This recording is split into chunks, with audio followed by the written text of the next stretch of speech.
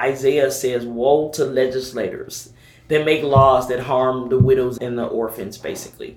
And so when we go to the state capitol, it's not always to say woe, but it is if legislators are doing things that are actually harming families. Welcome to Baptist Without an Adjective, a podcast of Word and Way. I'm your host, Word and Way editor and president, Brian Kaler. On this program, we'll hear from Baptists from across the denominational, ethnic, national, and ideological lines that too often divide us. At Word and Way, we've been informing and inspiring Baptists since 1896. Learn more about us at wordandway.org. This episode is sponsored in part by the Cooperative Baptist Fellowship. The Cooperative Baptist Fellowship is a network of people and churches working together to spread the hope of Christ. For more than 25 years, CBF has been driven by its mission to serve Christians and churches as they discover and fulfill their God-given mission. Join the fellowship at work in long-term global missions in more than 25 countries. Join them too as they strive to form healthy congregations and support the ministers that serve them. Put your faith to action. Visit cbf.net to get connected. In this episode, we're going to have a conversation with Cassandra Gould, Executive Director of Missouri Faith Voices.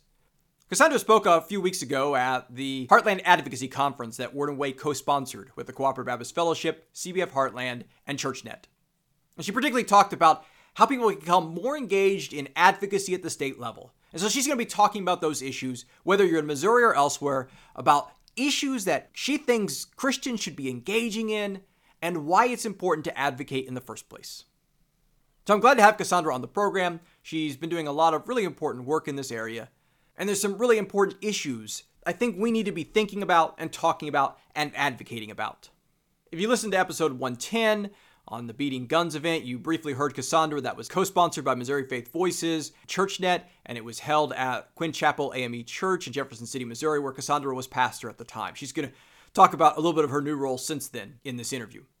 But here's my conversation with Cassandra Gould of Missouri Faith Voices.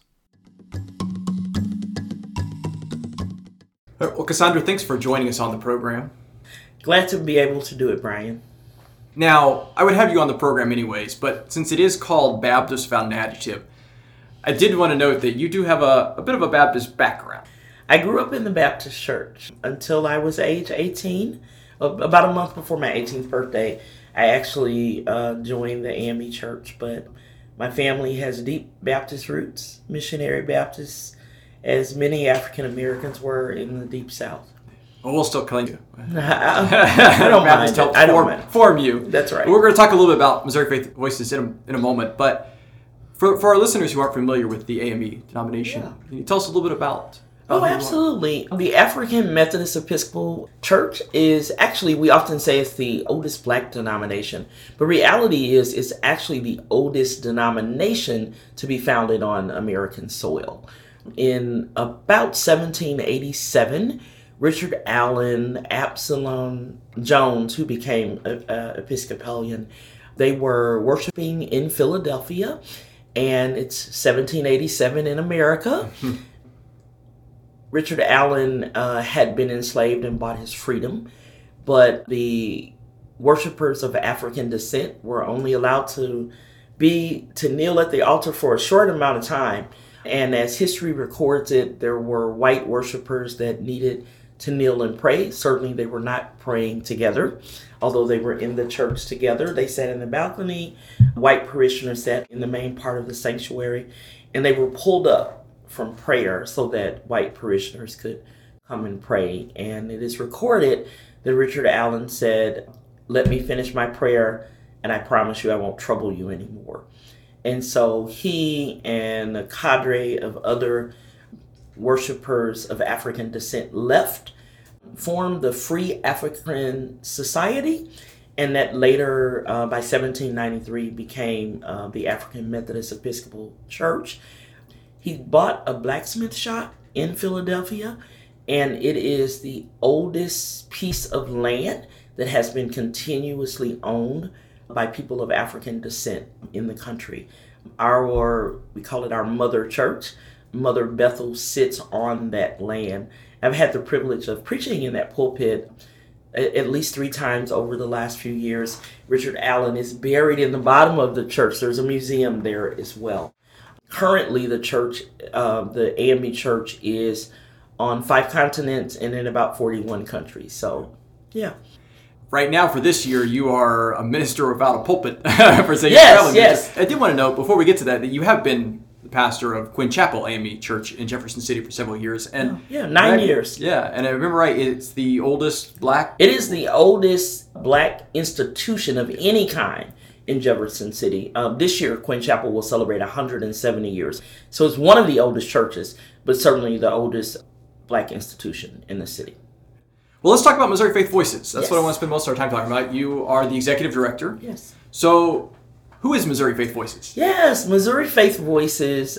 I like to call us a multiracial, multi-faith movement for racial equity and justice. We are nonpartisan, grassroots, nonprofit, and statewide. Missouri Faith Voices started right here in Jefferson City approximately 9 years ago. I'm really excited about 2021 because we'll get to celebrate them, envisioning doing something really big and out of the box for our 10th anniversary.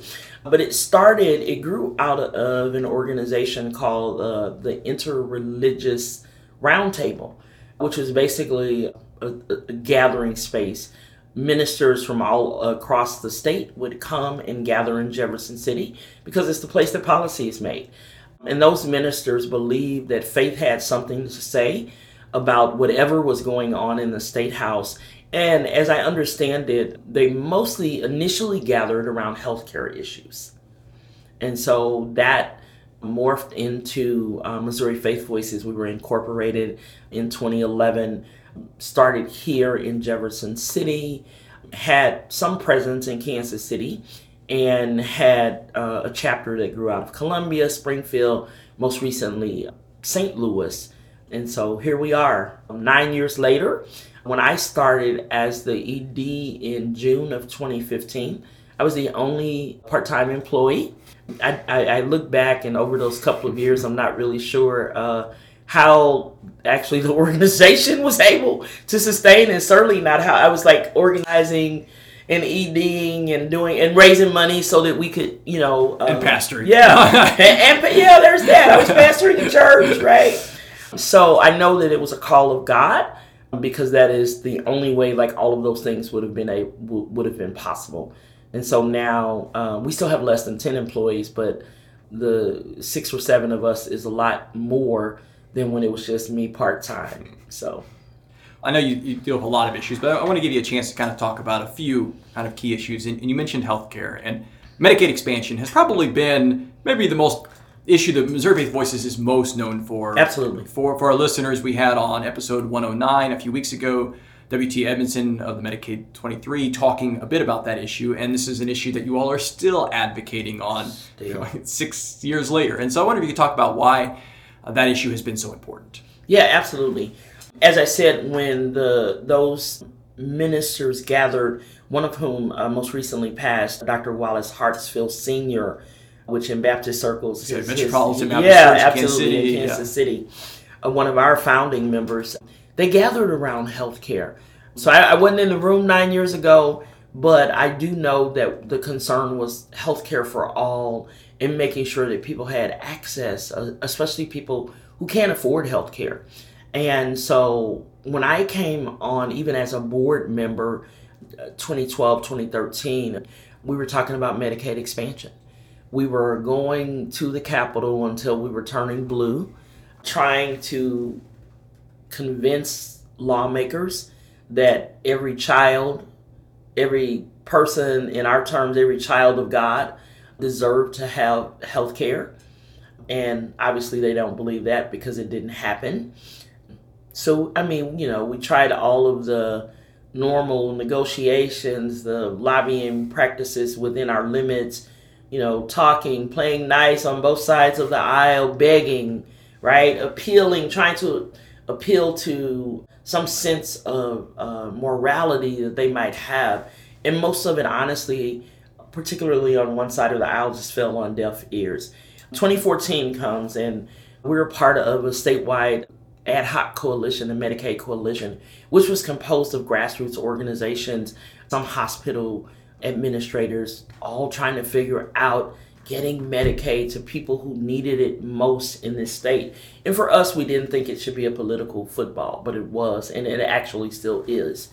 And so, as you know, your listeners, the ones that listen to your podcast with W.T. Edmondson, one of our board members, May of 2014, we took actually about 1,000 people to the Capitol. And we were singing and praying and singing. And the Senate decided to shut down and blamed it on us. And there were 23 clergy people, most of whom were a part of Faith Voices, that were arrested. And that issue, we think that actually amplified the issue. Didn't change anything in the legislative body here in the state of Missouri. But fast forward to last year, and we started having these coalition conversations about what it would take. And we understood that it would just basically be fruitless and futile to keep going to the state capitol asking them to do something that they had no interest in doing. And so we came up with a ballot initiative in the state of Missouri. Petition initiatives, which are under attack as well, is the way to allow the people of the state to have a voice and to get things done. And so we're really excited this year, cautiously excited though, right? But excited that we have an opportunity to finally get, I just recently was looking at the numbers, it's more than 215,000 Missourians that would benefit. And about 50,000 of them are parents with children. Which has been in the news a lot because Missouri has a lot of kids who are being kicked off that shouldn't be. And we have a rate that's much higher than any other state. State. And so, yeah, you know, we keep being the top in egregious things, which is problematic, you know, from a faith standpoint. And so we've been feverishly collecting signatures in all of our chapters from St. Louis to here. By next November, this November, it will get to the ballot, and the citizens of Missouri, voters, will have an opportunity. And I pray that they will say yes. I pray that they will realize that even if it does not impact them directly, that all of their neighbors, and especially poor innocent children, deserve to have health care. Yeah, another issue that you're working on, as if that wasn't enough this year, is you've also, I know you've been working a lot on the census. Yes. I wonder if you could talk about why I mean, because I know it's one of those things that happens every 10 years, and, you know, but as a faith-based organization advocating, you are spending time on the census, and I wonder if you could explain why that's important. Yeah, we're spending a great deal of time on the census. I'm a tri-chair in Cole County for the Complete Count Committee, and I thought that it was important to get involved personally and organizationally. It's a theological issue for me. As a Christian pastor, although we are multi-faith, but as a Christian, we know that Christ was born in Bethlehem because of the census. They traveled back there to be counted in their home county. But it's also not that simple. The Bible also, in Numbers, the first census, I believe, sets this precedent of not counting everybody. And so when you read in the book of Numbers, and there are a couple of different accounts of it, early in Numbers, maybe Numbers 13 or so, and about the 26th chapter of Numbers, and it tells us about the men who were counted. And so the women weren't counted, the children weren't counted. Historically in this country, people of African descent have not been fully counted, not just in the sense, three-fifths, right, the three-fifths compromise. So in certain communities, particularly Black and other people of color, there's a lot of fear around the census. And it's well-founded fear, right? It's not mythological. These are descendants of people who have not been counted. They are people like our immigrant siblings who there is this looming fear of citizenship questions, which are designed to make sure they're not counted. So part of our work is to actually help people to dismantle that theology and to know that as a child of God, whatever your faith tradition or even lack thereof, is that God sees you, we see you, that you are actually worthy of being counted. We are doing our own kind of census campaign, #YouCount, just to actually help people understand like the fullness of their humanity And I believe that filling out that form, going online, doing it on paper, making a phone call, or however it is done, is an act of resistance, especially for people who've historically been left out. I was fishing around online on Ancestry.com, and I found my grandmother's census from 1920. And it really just like warmed my heart. But one of the things that I noticed is that my grandfather's name wasn't on there, and I know he was in the house. And it made me wonder about it, and I don't get to ask them now, but if he was like afraid to put his name there, or what the situation was that he would not have had his name on there. And so that is our history, and we don't get to unknow that. But I do believe that we get to write a new narrative. So I think it's the work of the church. We're basically doing all of our work this year under the banner of the church, the census, the community, and the election. My work and the work of Faith Voices is at the intersection of faith and politics. The two things that people are told not to ever talk about in public, right? But most of our faith traditions have something to say, and certainly as a Christian pastor, our sacred, our holy text has a lot to say about our faith in the face of politics and politicians. So we'll be right back with the rest of this interview, but first I want to let you know about a couple of special offers from Word and Way magazine. You enjoy the podcast, but if you're not a subscriber to our award-winning monthly magazine, you really are still missing out. And I want to make it easier for you to try it. $9.95 for 1 year, that's 50% off. All you have to do is go to tinyurl.com/WWOffer. That's tinyurl.com/WWOffer and try out our monthly magazine, and I think you're going to really enjoy it. And for those of you who are subscribers, thank you. If you would like to help some of your friends at your church also subscribe to Word and Way, we have an offer for you as well. We'll send a bundle of issues from 1 month that can be distributed for free at your church, so that other people can check out Word and Way and see why they too should want to subscribe. And all you have to do is go to tinyurl.com/WWBundle, and we will send that free bundle to your church to be distributed. That's tinyurl.com/WWBundle. Now here's the rest of our conversation. One of the issues, and you're already getting there, I wanted to ask you about was obviously a lot of these issues deal with racial justice, and that's something that Missouri Faith Voices obviously focuses a lot on. And I wonder if you could kind of talk about maybe a couple other areas that, besides the census, where that right and now. So we are really we understand that, like, the byproducts, the effects of white supremacy really being at the cornerstone of this country. I just to interrupt, I have to note your shirt. Which, yes. By the way, you're the second guest I've had that has had a shirt like this. Oh, wow. Aitzen Wright Riggins last year had a 1619 shirt. Okay. And you have a shirt that says 1619 in 2019, the 400th anniversary last year of the arrival of the first enslaved Africans into the American colonies. Yes. And so, I think that's very foundational, this idea of understanding the history and telling that history accurately. And I just wanted to note that for people who are just listening and can't see you right now. And I got this shirt from I preached at a Presbyterian church a few weeks ago in St. Louis, and they'd done this big thing around the 400th anniversary. And I told my colleague who invited me to preach, I was like, I need one of your shirts. Because I saw people in these shirts previously. I was like, I need a shirt. And so I've actually worn it in a couple of places across the country. And I do think it's important. Like, we shouldn't just, no pun intended, like, whitewash the history in this turbulent political climate. I hear people say, oh, that's just so un-American. But our reality is most of the things that we're saying is actually very American. And so our work at Missouri Faith Voices is really steeped in what does faith say about white supremacy?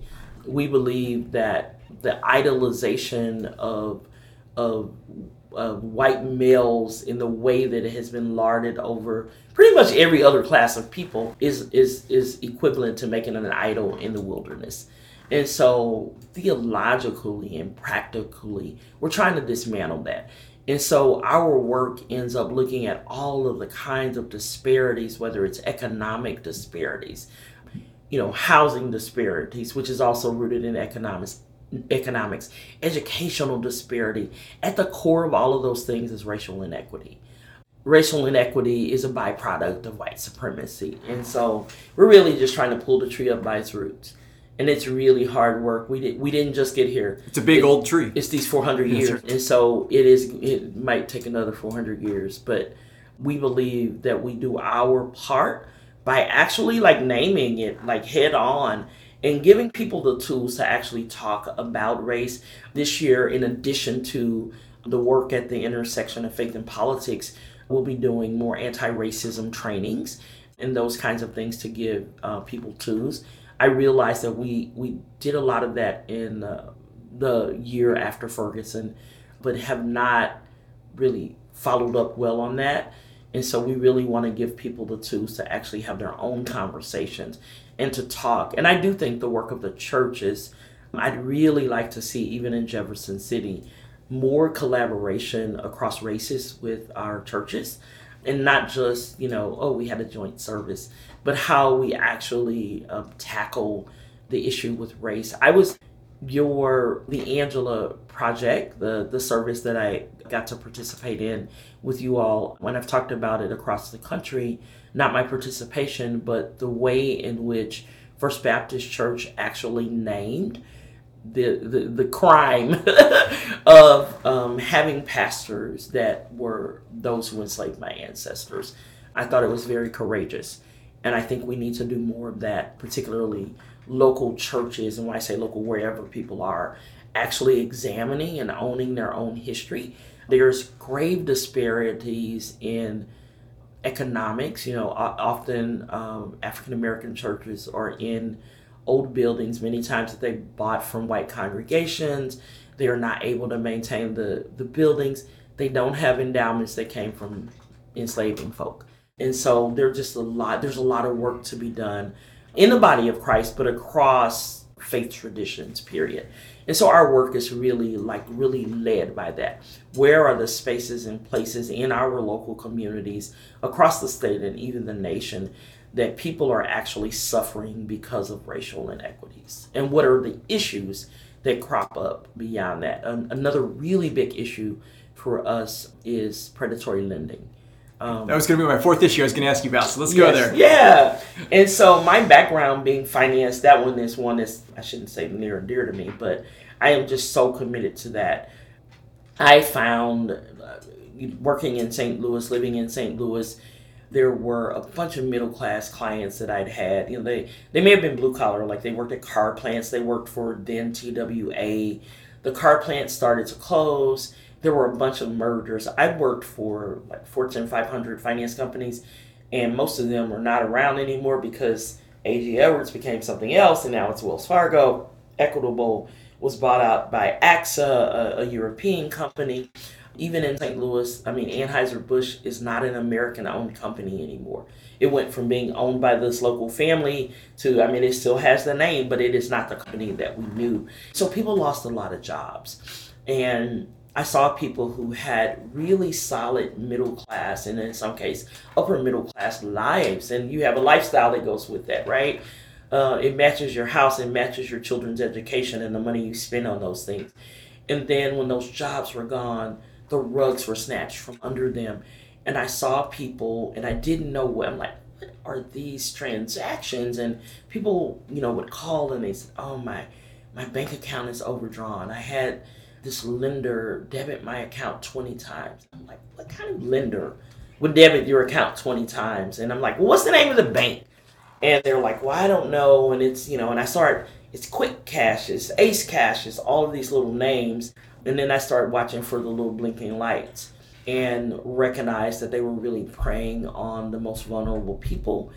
They're neighborhoods that you'll never find them in. And it's not just about need, it is really about where they target people and how they prey upon people. It's been a really big issue in America and in Missouri. Missouri we removed usury laws. Usury law used to say that your highest loan rate would be 28%, which for you and I and your listeners, you're like, I don't want that, keep it. I wouldn't take that loan. I don't want that loan, right. But for people who are in deep need. We at least needed that ceiling, so now people can have loans of 1,900%.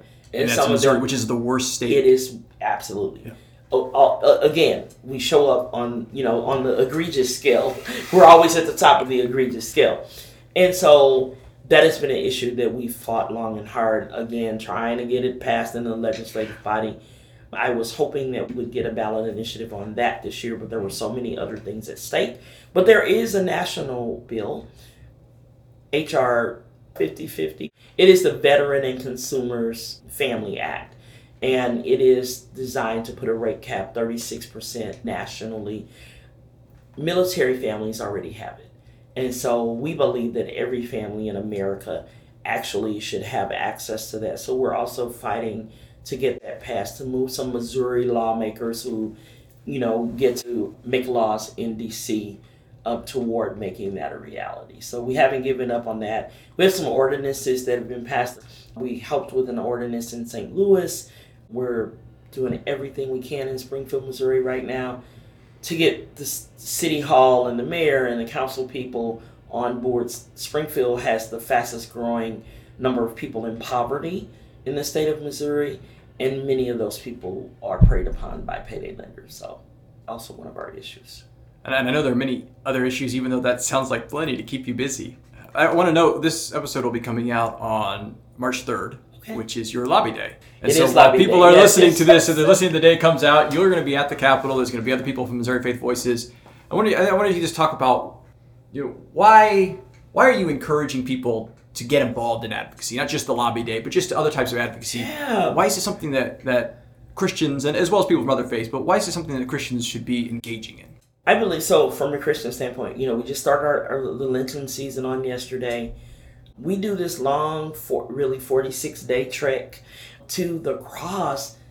I think we have to be reminded of why Jesus hung on that cross. I think we reduce it to, God, God came down as God's self to sacrifice God's life on behalf of us. Yes, but what was the process?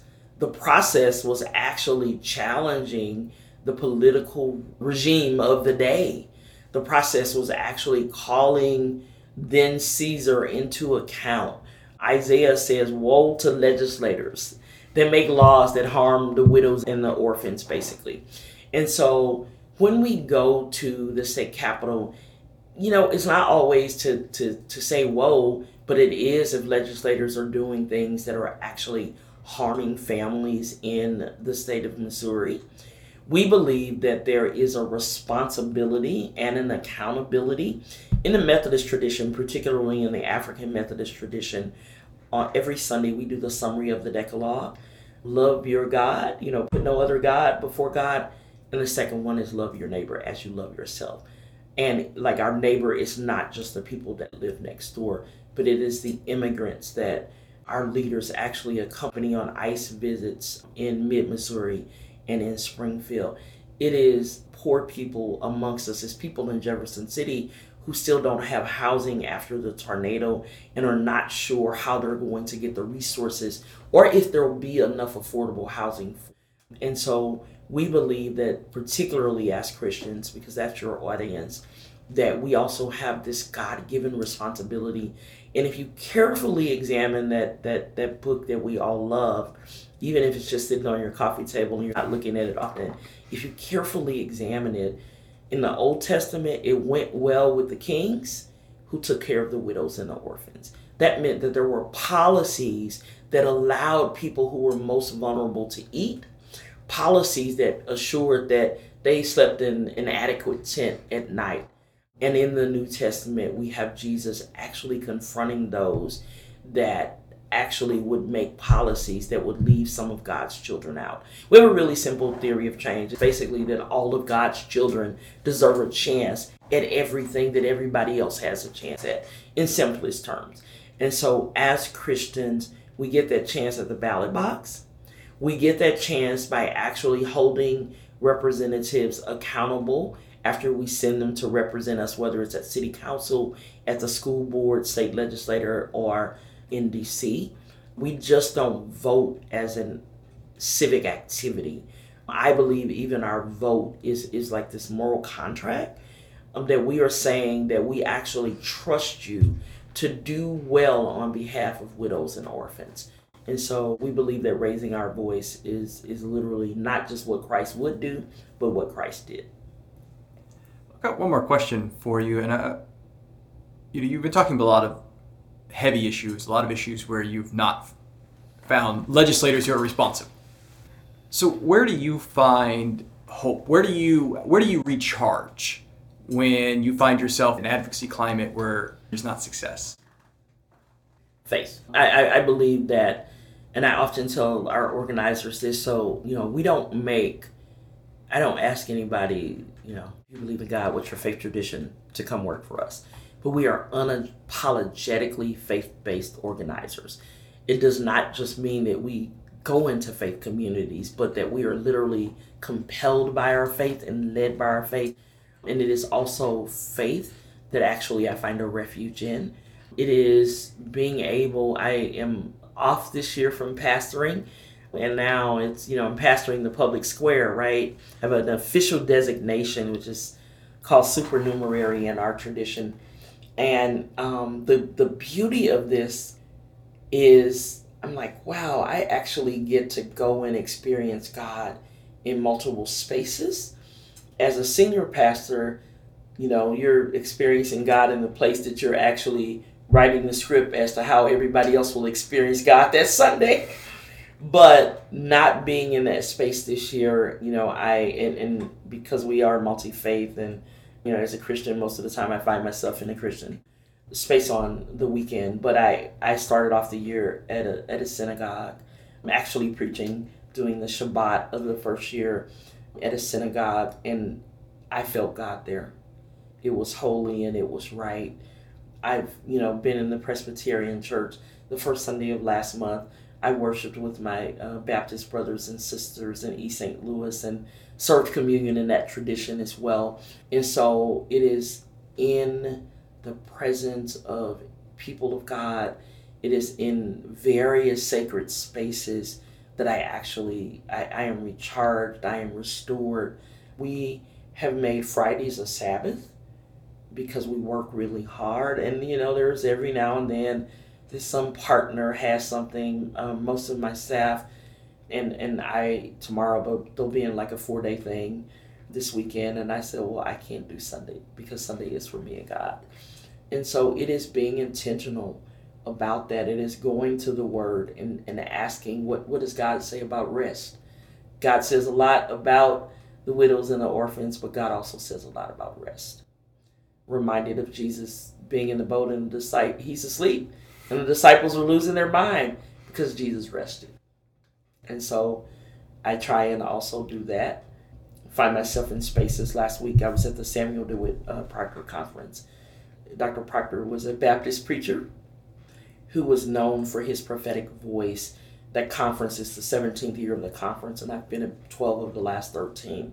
And it is a refuge. It is a place where there are other weary, justice-warring preachers come, and yes, there's some professional development, but it's also safe space for people just to be, for people, to take off the mask and to actually name what's making their souls weary. So, well, thank you, Cassandra, so much for your time to be on the program, for the many ways that I've had an opportunity to work various projects, and for all the work that you're doing with Missouri Faith Voices. Appreciate it. Thank you. I appreciate that too. So I appreciate the opportunity. Well, I hope you enjoyed this episode of Baptist Without an Adjective. You can learn more about Missouri Faith Voices at MissouriFaithVoices.org. You can also hear a few earlier episodes of Baptist Without an Adjective that we mentioned in this particular conversation. There was episode 109 with W.T. Edmondson about the Medicaid 23. There was the episode of H. Enright Riggins, who also talked about 1619. That was back in episode 69. And then you can hear Cassandra in 2 different episodes. She was in episode 110, briefly, the Feeding Guns event. And then she mentioned the Angela Project service she spoke at.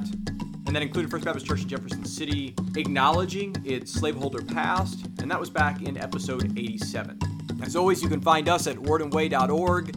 And don't forget to check out our sponsoring partner for this week's episode, the Cooperative Baptist Fellowship at cbf.net. If you've enjoyed this episode, I hope that you will share it with your friends on Facebook. And And head over to iTunes or your favorite podcast platform and write a positive review to help more people to find the show. It really does help. You can find easy-to-share links at podcast.wordandway.org. If you'd like to give to support this program, we greatly appreciate it. And all you have to do while you're there at wordandway.org is hit the donate button. And whatever you give there will help support the production of this podcast, as well as our website and monthly magazine. And speaking of that magazine, don't forget those special offers. You can try out 1 year of the magazine for 50% off, tinyurl.com/wwoffer. Or you can order a free bundle of magazines of one issue to be passed out at your congregation at tinyurl.com/wwbundle.